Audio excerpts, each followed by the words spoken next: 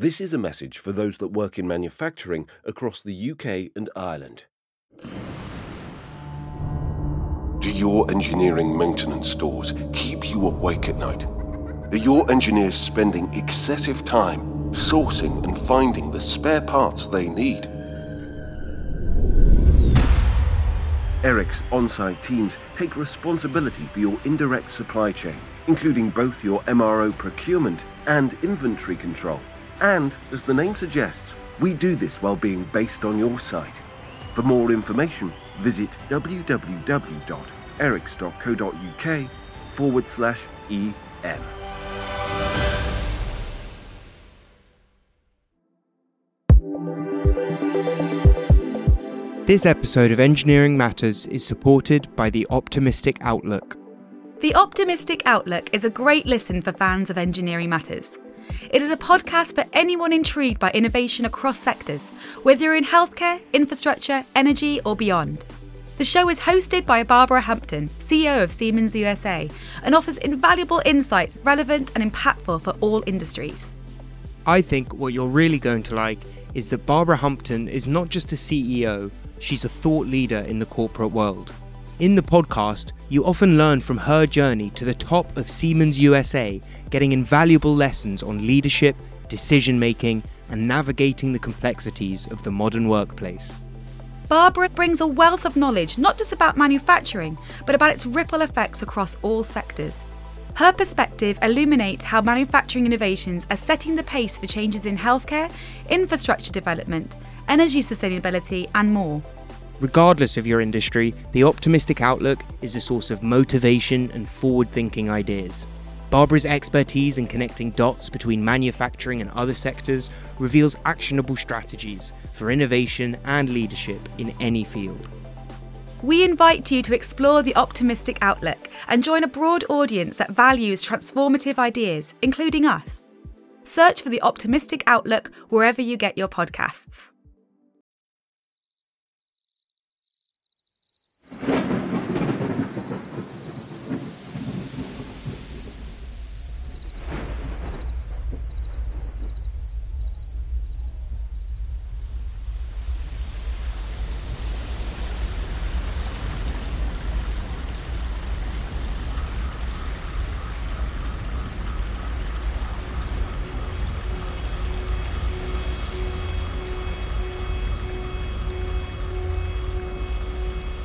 What do you do when a flood warning sounds?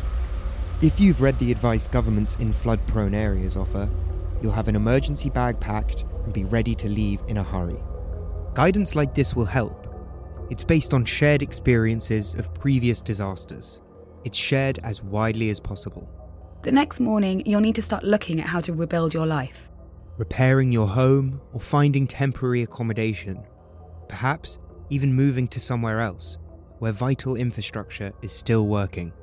And as you are doing that, others are addressing the bigger challenges. Engineers are examining buildings to see what can be repaired and what must be demolished and replaced. Insurers are calculating the extent of the damage and the payments that must be made.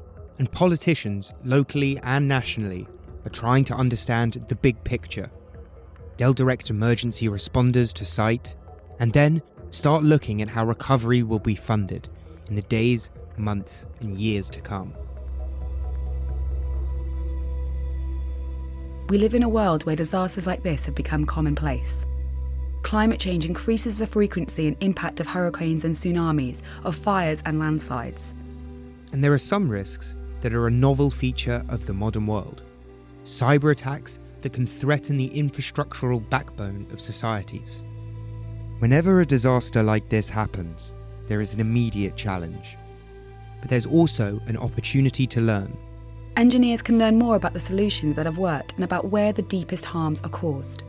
Insurers can accurately map damage, making detailed assessments of costs and harms on an increasingly granular level.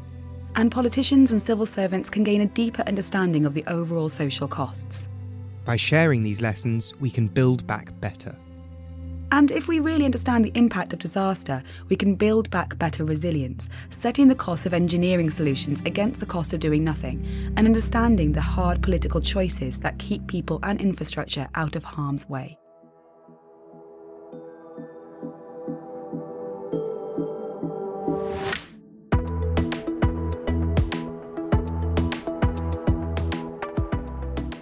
Hello and welcome to Engineering Matters. I'm Johnny Dowling. And I'm Rian Owen. This week we've partnered with AtkinsRéalis to look at how very different sectors of the economy in very different parts of the globe can learn from the experience of disaster and share that knowledge, build greater resilience in a world of increasing risk.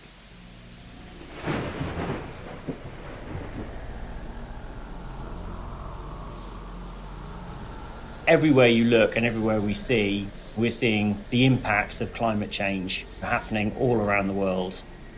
The bigger challenge, I think, over the next 10 to 15 years is actually what are we going to do to adapt existing infrastructure, whether that's housing or ports or bridges or whatever in cities.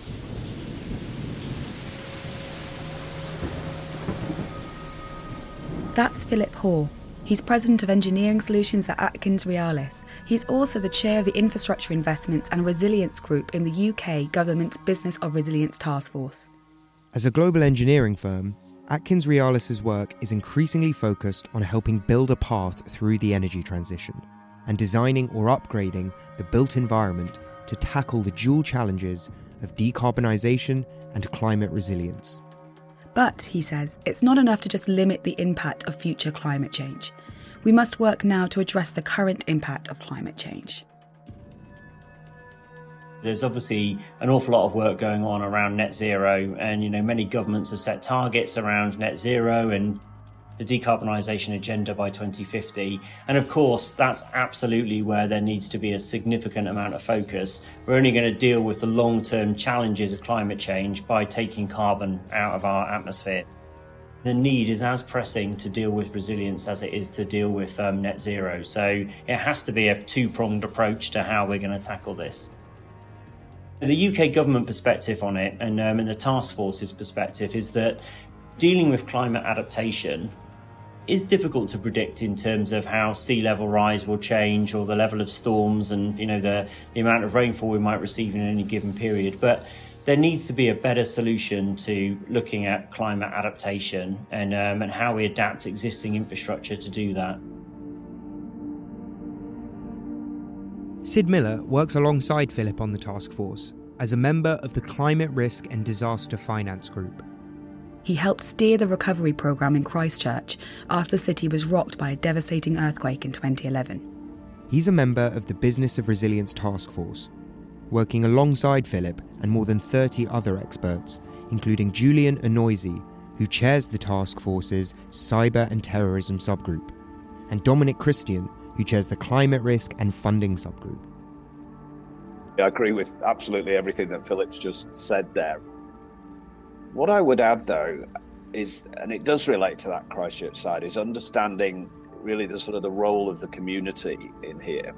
We often talk about things like build back better, but I sort of like to refer to it as sort of build back better resilience, because we are in an evolutionary sort of time of these challenges of the growing sort of risks that we're dealing with. Yet we've also got these risks that we've always dealt with, like earthquakes. So what we really need to do, I think, is bring the community much more into this sort of discussion around how they can deal with these sort of challenges. Sid's background is in the insurance sector. In Christchurch, he saw firsthand the challenges of responding to disaster. The New Zealand Earthquake Commission was a good example of a scheme that had been set up to deal with a disaster, a large-scale disaster like the earthquake. So that the financial sort of response was there. The challenge was then actually how do you recover a city, and actually how do you support the people of that city from a socio-economic point of view. And I think actually that's where a number of the challenges occurred, because what do you want your city to look like in the future? And as an insurer, he has seen how the increasing frequency and impact of disaster is undermining the insurance market. This is particularly true in areas that are, due to the impact of climate change, facing increasing flooding. So one of the things with insurance is, it's a probability of something occurring. when that is happening every year at the same time, the probability is, it's 100%. So it's not insurance anymore. It's actually, we've got a routine disaster occurring. The problem that creates for the insurance industry is you've actually got people who will make decisions either, not to insure, or you end up with underinsurance. And, for governments, that's a very serious issue because they're still going to have to deal with it. So how do we come together, if you like, as an insurance industry with the infrastructure industry, the engineering industry, in partnership to go, well, if we don't have insurance, we're fundamentally changing the fabric of our whole sort of financial way of life. We're moving risk to other areas where it wasn't previously. Insurance is a bet, and a betting market doesn't work if everyone involved knows the outcome in advance. Without insurance, the state must meet the needs of those impacted by disaster. To avoid this, we must either prevent people exposing themselves to unavoidable harms, or we must mitigate the impact and likelihood of those harms, so that the insurance market can function. If we keep building in certain places on floodplains, we're not going to be able to insure it because the risk is only increasing. So people need to understand that level of flood risk that exists unless somebody takes some action to build sort of, let's say, a flood barrier. Today, that sort of information, if you like, is quite asymmetric. In many places, individuals and local governments lack the knowledge of risk needed to help them decide whether to permit new building or to move into a new property. In others, as Philip saw on a recent fact-finding visit, the risk is so high that only drastic action is possible. One municipality that I won't mention was talking about managed retreat. And they were the words that they used to describe how they will have to abandon some assets and buildings and etc. at their current shoreline because they don't feel they can address the insurance gap and they don't feel they can afford the climate adaptation work that would need to be done. Members of the Business of Resilience Task Force have been working on a concept that helps understand how these challenges impact resilience. It's called the triple gap. The triple gap is that actually there is a very significant funding gap between, the amount of work that needs to be done to support that climate adaptation, physical infrastructure changes and other things that you might do to support that, nature-based solutions around it. There is a growing gap in insurance. It's becoming virtually impossible to insure in some areas of the world against flood risk, for example, and people are choosing not to insure as a consequence of doing that. The third area is really about, the whole thing around just dealing with the impact of disruption and when there's a major climate disaster. So if you look at something like the number of billion-dollar insurance events in the US, that's increased significantly from 2014 to 2021 because, there is just a massive gap in terms of the amount of funding required to deal with the impacts of a hurricane or post-hurricane or tsunami or whatever the weather event might be. There is a gap between the funds needed to support climate adaptation and the funds available. There is a gap between the potential and, in fact, likely harm caused by disaster and the protection the insurance market can offer. And there is a gap between the costs of the recovery work and the state's ability to meet those costs. These gaps affect everyone. Most importantly, they affect those whose homes and neighbourhoods are hit by catastrophe. But they also affect broader society as states are forced to divert funds to recovery. And they affect private sector businesses, insurers who cannot offer insurance, engineers who cannot properly assess the risk to projects of potential catastrophe. Closing these gaps will require a whole of society response based on partnership. And that is what Sid, Philip and the other members of the Business of Resilience Task Force have been doing. Our task force was about actually using the great infrastructure capability that we have in the UK and the phenomenal engineering talent that we deploy around the world, coupled with London being the centre of global insurance markets. The task force, set up by the UK Department of Business and Trade, aims in part to look at how Britain can export services based on these skills. But it's also about bringing together industries, such as engineering and financial services, where Britain has traditionally been strong, and sharing their knowledge. The more we can get data and information out to actually help people understand the risk and become party to the decision-making processes, the faster we'll actually move in terms of improving the situation and investing, I actually believe, greater sums of money in resilience, because it'll be supported by the public. In fact, the public will demand it. If we come together and start to invest better in resilience, can we actually create something that's a future sustainable insurance industry and maintains that sort of fabric? Right at the heart of Business of Resilience is a systems-based approach to deal with this problem. Because if we carry on doing what we're doing, the situation's only going to get worse. It's not going to get better. By engaging with other experts, engineers like Philip can see how their skills can best be deployed, meeting the desires of local communities and the wider social and market need for resilience. From an engineering perspective, we can solve almost everything, and building everything on a 5-metre high stilts, is technically feasible, but might not be the right solution that you want to have in every area of the world. One of the ways engineers can fit the solutions they offer to these disparate needs is by learning from the rich data generated by the insurance industry. That's really the beauty of the work that we've been doing around Business of Resilience, is saying, how do you find other ways of injecting capital money into climate adaptation solutions? And one way of doing that is to create this holistic approach around, your ability to insure an asset in the future is predicated on its ability to not be impacted by these climate change pieces. In order to set premiums, or to decide if it is possible to offer cover at all, insurers must carefully study the likelihood of an adverse event. That has driven the industry's investment in ever more sophisticated means of assessing damage and calculating future risks.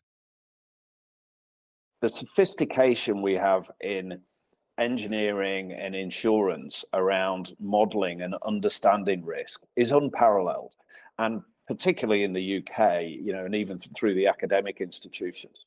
The way we use that has historically been quite fragmented. And we look at it through our sort of individual lens, whether it be the engineering, it be investment, it'll be insurance, it'll be banking even. So if we were able to sort of look at that through a sort of a single lens, because what we want to do is create more resilience infrastructure, more resilient communities, then if we were to bring that modelling together and understand it as a collective, then I actually think that would encourage much more resilient investment. The knowledge is there. But communities, planners and political leaders need access to this knowledge if they're to make the right choices about investments in climate adaptation and risk mitigation. That's where we need the acceleration, is coming together to understand the problem through a single view and then working together as to how best to invest in resilience. It's about sharing that knowledge and making sure the lessons learned from disasters are heard by everyone who needs to hear them.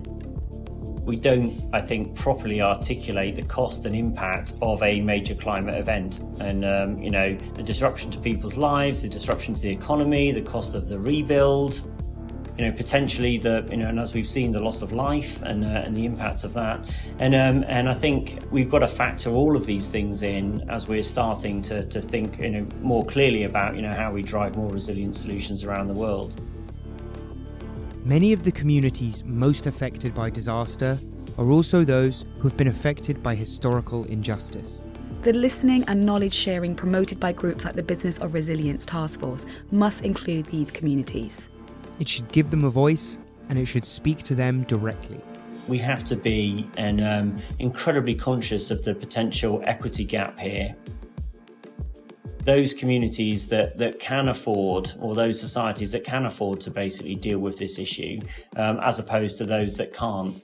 There are lots of different groups looking at resilience at the moment, climate resilience in particular, and thinking about, how do we ensure that equity gap is closed? Because, that's not a great place for us to be in as a society. Sid recently attended the Pacific Islands Forum. to share some of the knowledge of international experts, and to hear what the people of the Pacific Islands want for their own future. This is a region where life is lived close to the sea and that faces urgent challenges from climate change.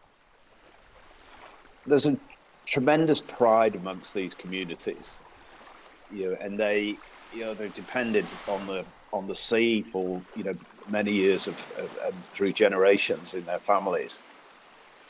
But they're incredibly vulnerable, and the water is lapping up against the villages now. And for them, it's they don't want to change their way of life, as I don't think any of us sort of do. But what they need is how can they be supported to effectively be more resilient to the challenges that they face, and that's sort of particularly at a building and community level, and be protected from those sort of the shocks that occur. This is a community with a legacy of innovation exploration. The ancestors of Pacific Islanders were the first to explore much of the planet, from Taiwan to Hawaii and Easter Island or Rapa Nui, to New Zealand or Aotearoa. Every time they've settled in a new homeland, they've adapted their way of life to the environment, and they want to continue to be leaders in environmental adaptation. What they need solutions that they can be part of and that can build, if you like, future resilience amongst their communities. So it's not just come in with a great idea and go do this and then leave. They want to work with sort of entities so their country is more resilient for the future. And through the Business of Resilience Task Force and other forums, experts from around the globe can join these communities as they build local resilience. There's a moral obligation for organisations like ours to play their part in doing that. We've got to play our part in resolving and dealing with the issues that our society faces. That is the role of the civil engineer. That's why I became an engineer in the first place. The world's engineers can share their knowledge of what has worked elsewhere. As Philip said earlier, this may be the hard engineering of raising buildings and erecting flood defences.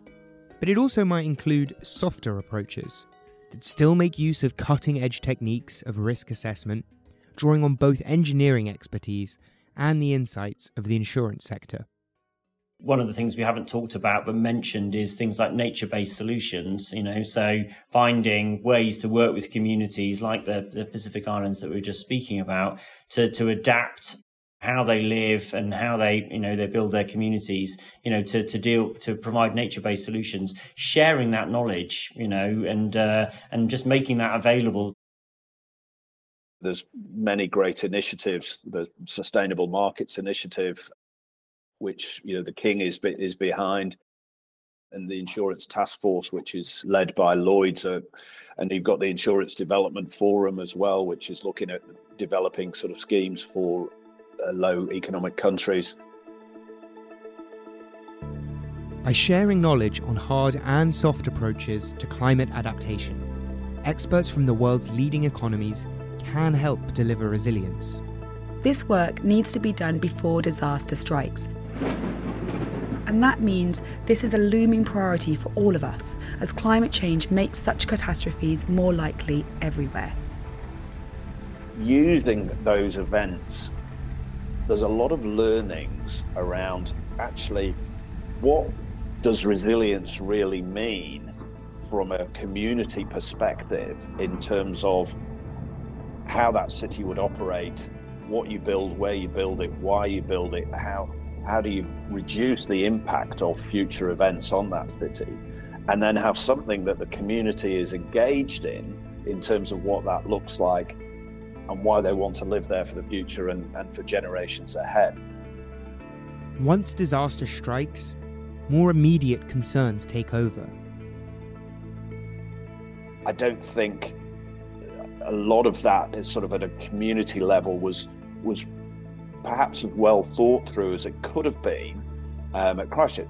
And that's not a criticism at all. It's actually when you're overwhelmed by dealing with such a large event, you really are focusing on helping people as much as you can. Any harm caused by a disaster like this reflects a failure. But it also presents the opportunity to learn and do better. The ability to learn and not forget from these events is so important for the future. And I think that's where, the insurance industry has a lot of those learnings, as does the engineering industry, but from different perspectives. The benefit of sharing some of the modelling and then the information that comes from that allows people and communities to make different decisions. The more sophisticated the modelling technique they have, the better able you are to predict some of those future impacts and therefore to make more informed decisions. We can't change the priorities we face when disaster happens. But we can change how we set our priorities around the risk of disaster. As a world, we're better at responding to emergencies when they happen, and rather than predicting them and putting preventative measures in place at first. So, we've got to switch that balance and switch thinking to think about that. This was one of the outcomes of Sid's work in Christchurch. Not just rebuilding the city, but creating a new model that plans resilience at the heart of every planning decision. We actually looked at, we've created a transformative model that we can deal better with future earthquakes, and the insurance industry, it's a public-private partnership, it shares data. The Earthquake Commission, or EQC, can now bring prevention and mitigation to the heart of its work.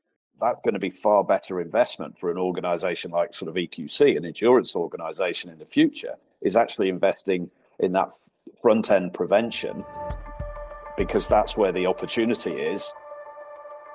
By making resilience partnerships and knowledge sharing commonplace, we can avoid the short-term thinking that sometimes plagues both democratic societies and private companies.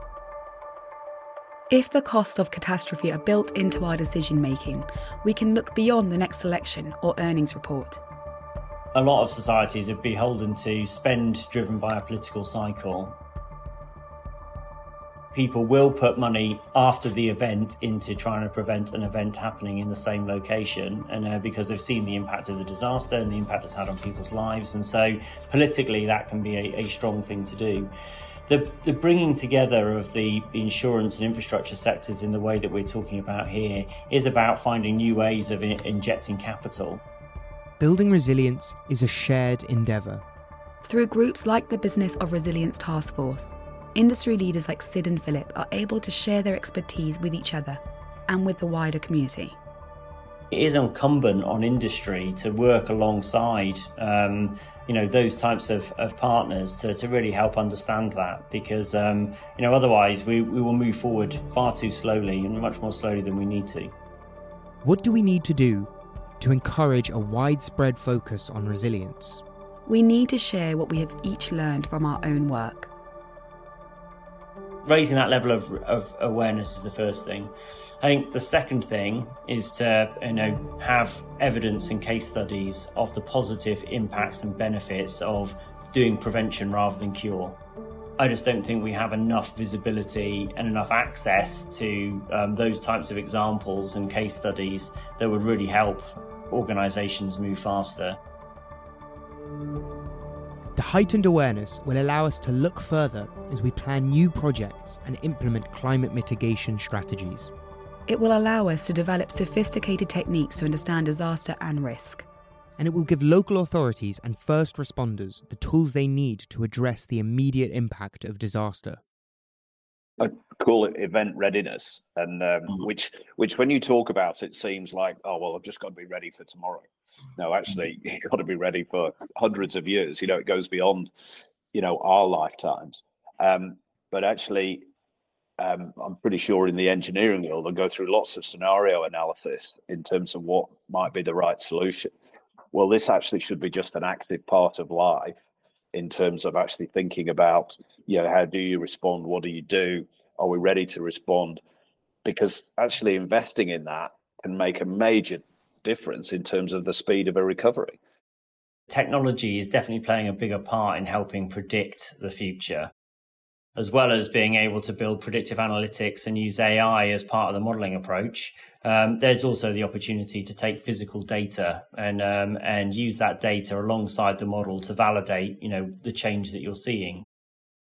The insurance and engineering sectors are already bringing the power of partnership to bear on the challenges of resilience. We've got to deploy the technology that's available to us. And there are some great startups actually across the UK who are thinking of some quite clever solutions to think about flooding and flood risk. And it's an area where, I think we can definitely make better use of technology as we move forward. The insurance industry is looking at more and more ways that you can use that technology to effectively get a claim paid even faster for somebody and minimize the level of sort of disruption, if you like, in terms of assessing the damage and all the rest of these things. There is an awful lot of work going on in that space from different entities around how you take sort of open source modeling and provide it to those communities as partly as public education, if you like. It's just as important to share information within organisations as it is between them. That has been very much a focus for Philip in his day job, as well as his work with groups like the Business of Resilience Task Force. Organisations must find ways to share specialist knowledge and experience internally, as well as collaborating with others. It's about better connecting skills and capabilities wherever they are in the world. And actually, that's about creating networks for knowledge sharing. It's about connecting like-minded individuals together who might be delivering similar services in one part of the world, and enabling them to connect and to talk and to share and to learn from each other. And then it's very much about understanding that capability and being able to deploy that to a customer wherever they are. Over the next couple of years, we're really, really going to be ensuring that we're using both the latest digital technology combined with our great people and some of the game-changing brilliance we've got in the organisation to basically deploy that where it's needed the most. And while climate change may present the biggest shared challenge for humanity today, other rapidly emerging threats to resilience must not be overlooked. I know we've talked a lot about climate resilience so far, and of course, that's a very front of mind topic. Cyber resilience and the increasing threats and challenges posed by cyber attack, and that can be on businesses, but it can also be on critical national infrastructure. And the more that we digitize our assets and the more that we use technology to run and manage our critical national infrastructure, then the risk of cyber attack and the cyber threat increases. Let's say, for example, a major wastewater treatment plant was attacked from a cyber perspective and could no longer treat our water and push out fresh water to citizens, then, the impact of that could be pretty extreme. So we're also thinking about that from an insurance and infrastructure perspective in terms of how do we ensure we're protecting our national infrastructure from those cyber attacks, but conversely, how do we insure against loss?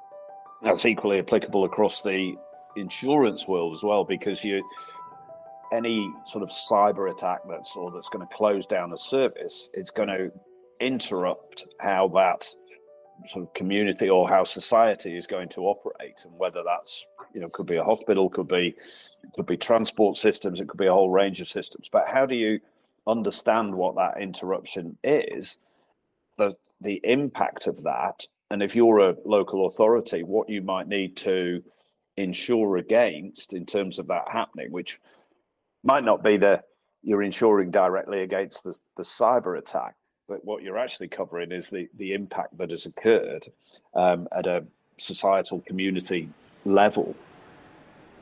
The Business of Resilience Task Force published its first summary report in 2022.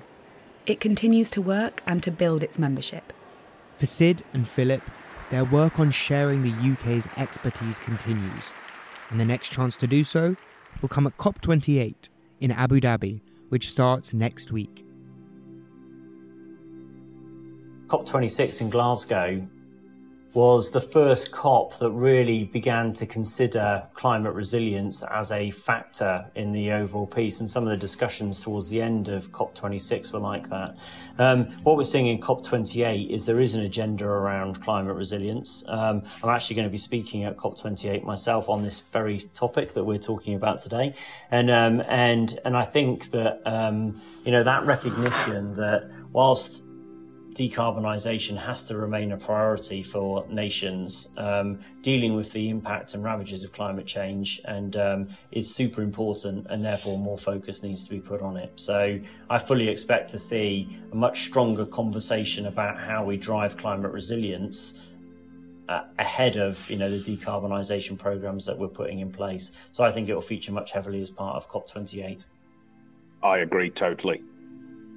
And likewise involved in initiatives that are looking at how do you protect communities in this sort of period whilst we address the decarbonisation problems. How do we support low income countries? How do we support island nations?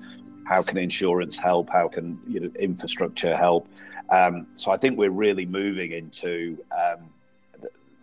a much sort of stronger direction around action of building resilience, and not just talking about what could be.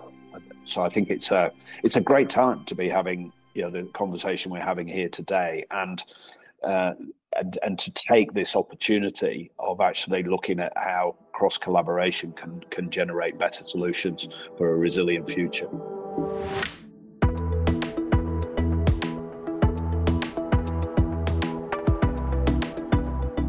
Engineering Matters is a production of Reby Media. This episode was written and produced by Will North and hosted by me, Johnny Dowling, and by Rhian Owen. Editing and series supervision by John Young. Sound engineering by Ross McPherson. And the font of shared expertise that helps us build our own resilience is Rory Harris.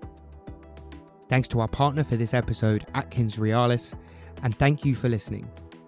You can find us on all podcast apps, on our website, engineeringmatters.reby.media, and on LinkedIn.